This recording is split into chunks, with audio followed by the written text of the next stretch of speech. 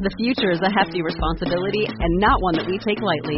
But then taking things lightly has never been what Hefty is about. That's why we've created the Hefty Renew program that turns hard-to-recycle plastics into valuable resources like park benches and building materials. To participate, simply fill up an orange Hefty Renew bag with accepted items, tie it up, and drop it in with your regular recycling. That's it. It's that easy. It's time to rethink recycling with Renew. Particular valued resources may vary by geography. More info available at heftyrenew.com.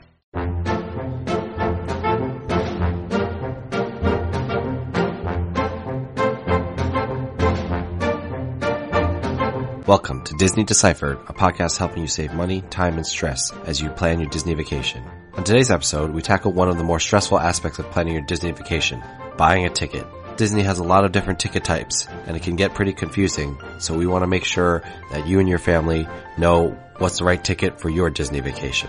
Final episodes of the podcast on Apple Podcasts, Stitcher, Google Play, Spotify, or anywhere you find podcasts, and we really appreciate it if you left us some positive feedback.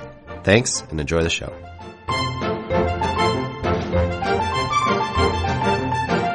Hi, I'm Joe from As Joe Flies. And I'm Leslie from Trips with Tykes. And we are back, and today we're here to talk to you about the myriad of ticket options. It can frankly get fairly overwhelming. I may have shared this in one of our first episodes, but over the Christmas holidays, my mom called me because her friend was standing outside the gates of Disney World, and she was like, she asked if she should get a park hopper. And I was like, this is way not enough context, Mom. I have no idea what's going on. The point being, you can show up at Disney World and be very confused about what ticket to buy. And really, you should be buying your ticket before you even get to Disney World. So we want to talk about that today. Now, I've done all the research for this episode, which means the brunt of if you're going to fact check anyone, it's going to be me today. So Leslie, why don't you take the lead? Why don't you ask me whatever there is needing to be asked about tickets? The pressure's on, Joe, so don't get it wrong. But before we dive in, I should mention a little personal anecdote about tickets. I still have in my bedside table drawer a child ticket from 1989 that has a day left on it. So if you have any tickets from your own childhood, Disney used to have park tickets that never expired. So my family would go for, a week, and maybe we wouldn't use all of our days. And so we have a couple of these tickets lying around, and somehow my dad, being the pack rat that he is, held on to them. So we still have some tickets, and Disney will honor them. And I may get a chance to use them this summer. We'll see. I don't know if I want to give up the paper, but I don't know if I'll have to. So that's the case, but tickets, of course, now have expiration dates. So that hack is long gone. So let's start, Joe, just with the person who's just going to Disney World for the day. They just need a one-day ticket. Explain the different options that are available to them based upon the day that they are going. Yeah. So Disney has, as of 2016, gone to a tiered pricing model for their one-day tickets. What that basically means is, if you are going on a if you are going on a busy day, you will have to pay what's called peak prices, which is obviously the most expensive price. And then there's peak, regular, and value. So basically, Disney sets a certain low season. During those low season days, your one-day tickets will be of value prices. On regular days, you pay the regular price, and then the most expensive days are the peak price. One thing to note is that for these one-day tickets, the Magic Kingdom tickets are always a few dollars more expensive than if you buy a one-day ticket to any of the other three parks. That's only the case for one-day tickets. For all other tickets 2 days and above, it's the same price for everything. If you are showing up on the day of, like my mother's friend, for example, she showed up in the middle of Christmas. Obviously, that was a peak ticket day, so she paid peak prices to go into the Magic Kingdom. Also, one thing to add, Disney has also introduced very recently, this week actually, new one-day tickets that come with 3 fast passes preloaded.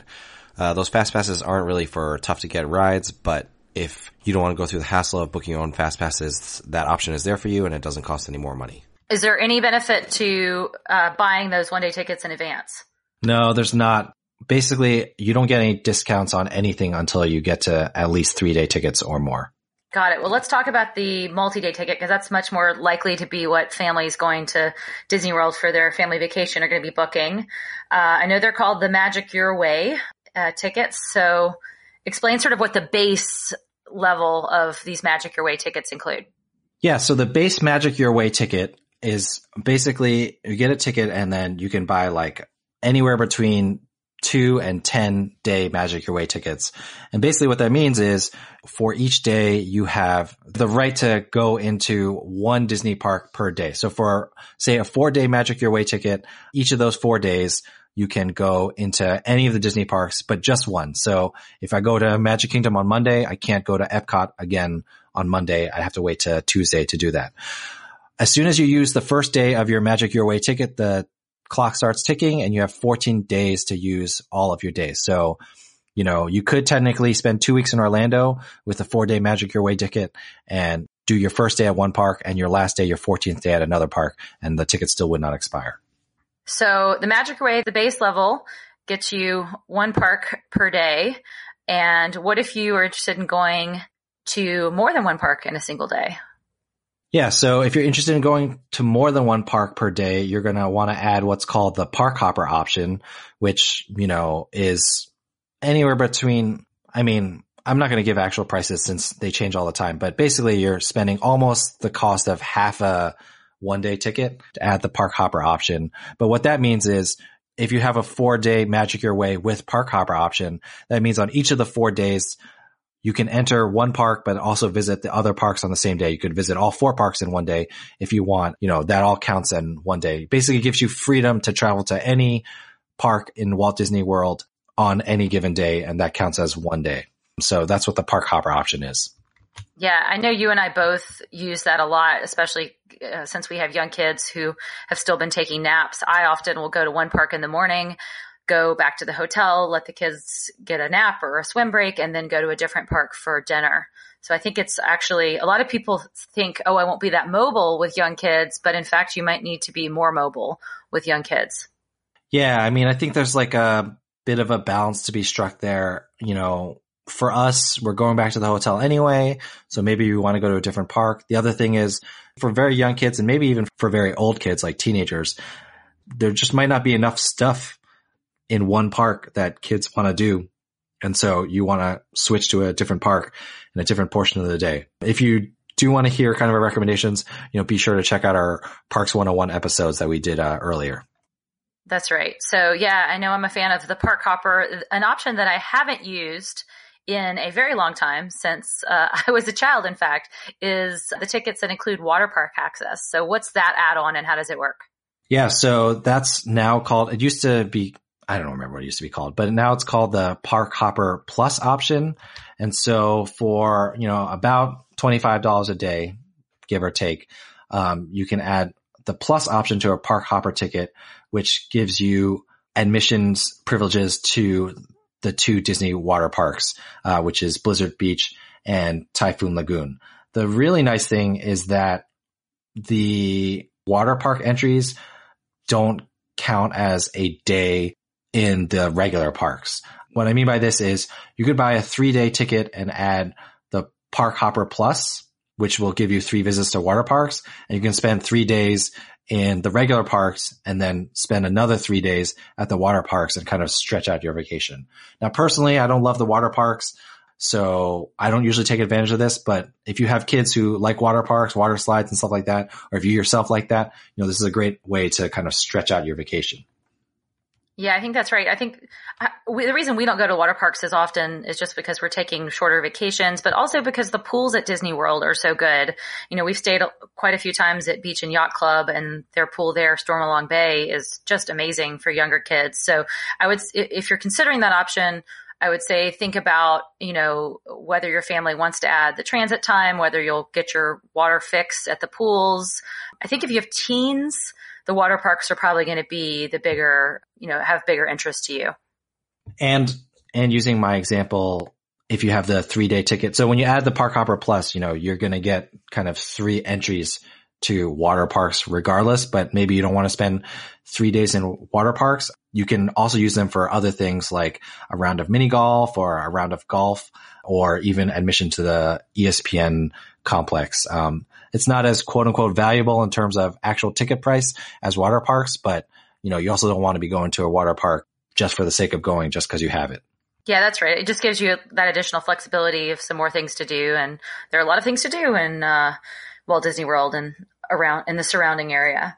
Yeah, and one last thing to add is, unlike the regular park ticket days, the water park or golf days, the plus options, you can use 2 on one day if you want. You can just use 1 per day. They're basically allotments that you can use whenever you want. But, say you have a day off from the parks, you can use 1 for a round of mini golf and also go visit the ESPN complex and use your 2. What that means is, one thing people do is they'll buy a 3-day park hopper plus option, but stretch their vacation out to 6 days. 3 days in the parks, 3 days doing the other things. Or maybe just do it 5 days. 3 days in the parks, 2 days doing golf and ESPN, 1 day doing a water park. But enough about that. So let's move on. So another option I know you've looked at, Joe, pretty in depth is the annual pass. You've crunched the numbers at some points, I know, to see when the annual pass becomes valuable to you versus a longer multi-day ticket. So tell us what your research has uncovered. Yeah. So I don't want to get too into the numbers. I'll put a link to my post, in the show notes. But basically, I would say this. If you're the type of family that plans to spend 4 to 5 days per calendar year in Disney World, it might be worth it for your family to get annual passes, provided you can do your 2 quote unquote calendar year trips within 365 days. The reason why is, Disney front loads the cost of their tickets. So the first 2, 3, 4 days kind of cost the most amount of money. But once you start adding your 5th, 6th, 7th, 8th, 9th, 10th day, those only cost about $20 extra per day. Now, if you're going to stay for 10 days and take a 10-day ticket, then that's fine. But most people don't stay for 10 days. They only more realistically go for 4 or 5 days. If you get an annual pass, because the cost of the tickets is so front loaded, oftentimes you can save money by buying an annual pass. And sometimes you can just save money by, at the very least, buying an annual pass for just one person in your family, because the annual pass comes with free parking to the parks. So, even if you're staying off site, you still get free parking at the theme parks.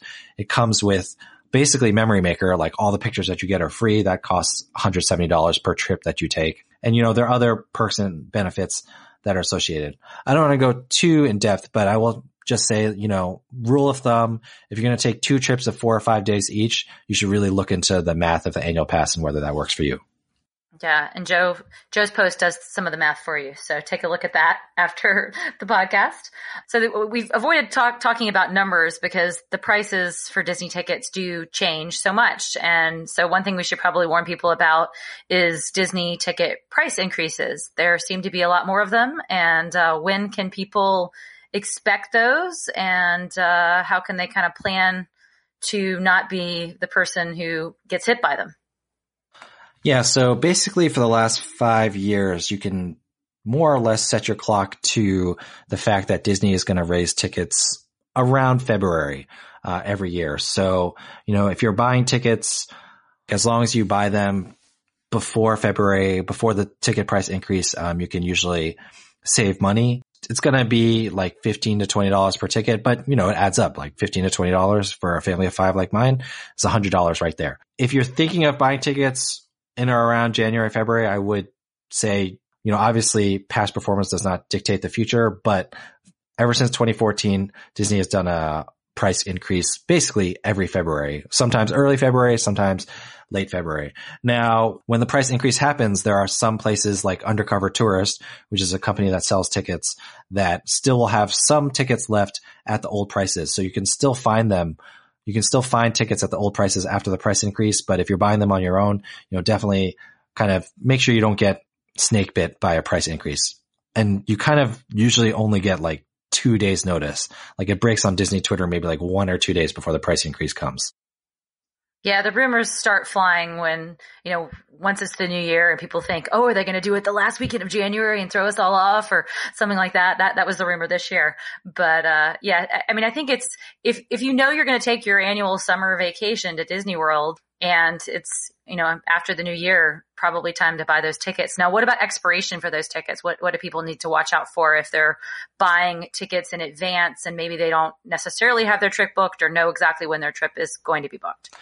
Yeah. So I'm not sure if expiration is the term I would use, but it's the term that Disney uses. Basically, any ticket you buy these days will expire generally in December of the year after you buy it.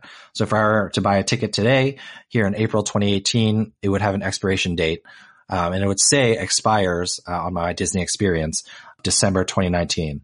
Now, the reality is if I don't use this ticket before December 2019, that doesn't mean I'm out of luck and I've totally lost the money that I've put into that. Save your ticket, or, actually Disney, if you're using my Disney experience, has record of this online. You can use the money that you paid for that ticket and apply to a future ticket. The only thing is you can't use that actual ticket, whether if you have the card or, the allotment on your Magic Band, you just can't use that to get into the park after December 2019, after the expiration date. You'll have to go to guest relations to, use the credit for that to buy a new ticket.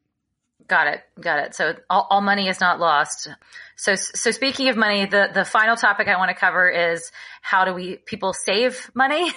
Are there any ways to get discounts on Disney World tickets, and how substantial can those be?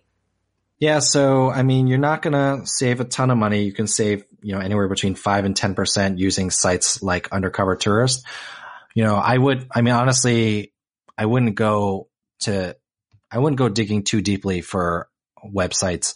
Definitely never buy tickets from websites that say that tickets are partially used. Like basically, Leslie, like your ticket from 1989, people will buy those and then try to sell them. Technically they should work, but for me, it's not worth the stress and the risk of getting shortchanged using those kinds of tickets. Use something like Undercover Tourist. They offer mild discounts. If you have Chase Ultimate Rewards points, you can use those to buy your tickets. I've written about that before. You can save cash that way. And the other thing that I would mention is that you can always upgrade your ticket to a more expensive ticket. So, for example, let's say I was going with my family and we didn't think we wanted the park hopper option. I could just buy a 4-day Magic Your Way. But when I show up, I can always add the park hopper option. And again, Disney gives me the credit for the ticket I paid for, and then I just pay the difference. So in that sense, I would suggest saving money by buying the cheapest ticket that you're going to use first, and then adding on at the parks. You just go to guest relations to do this. If, you decide you want more, like, I decide I want to go to the water parks. So then I just spend the extra 20 minutes to go into guest relations to add it then. That way, I'm not paying for something that I don't necessarily use in the end. That's a great tip. So before we close this one out, I'd like to know what ticket you usually buy personally and why. So the ticket I would like to buy is an annual pass, but I haven't done my chores, so I can't get that yet. But, what we usually get is, and we talked about this in the episode talking about how long to go. We like to go for shorter trips. So I'll get a 3 to 4 day Magic Your Way ticket. And then I'll do exactly what I said.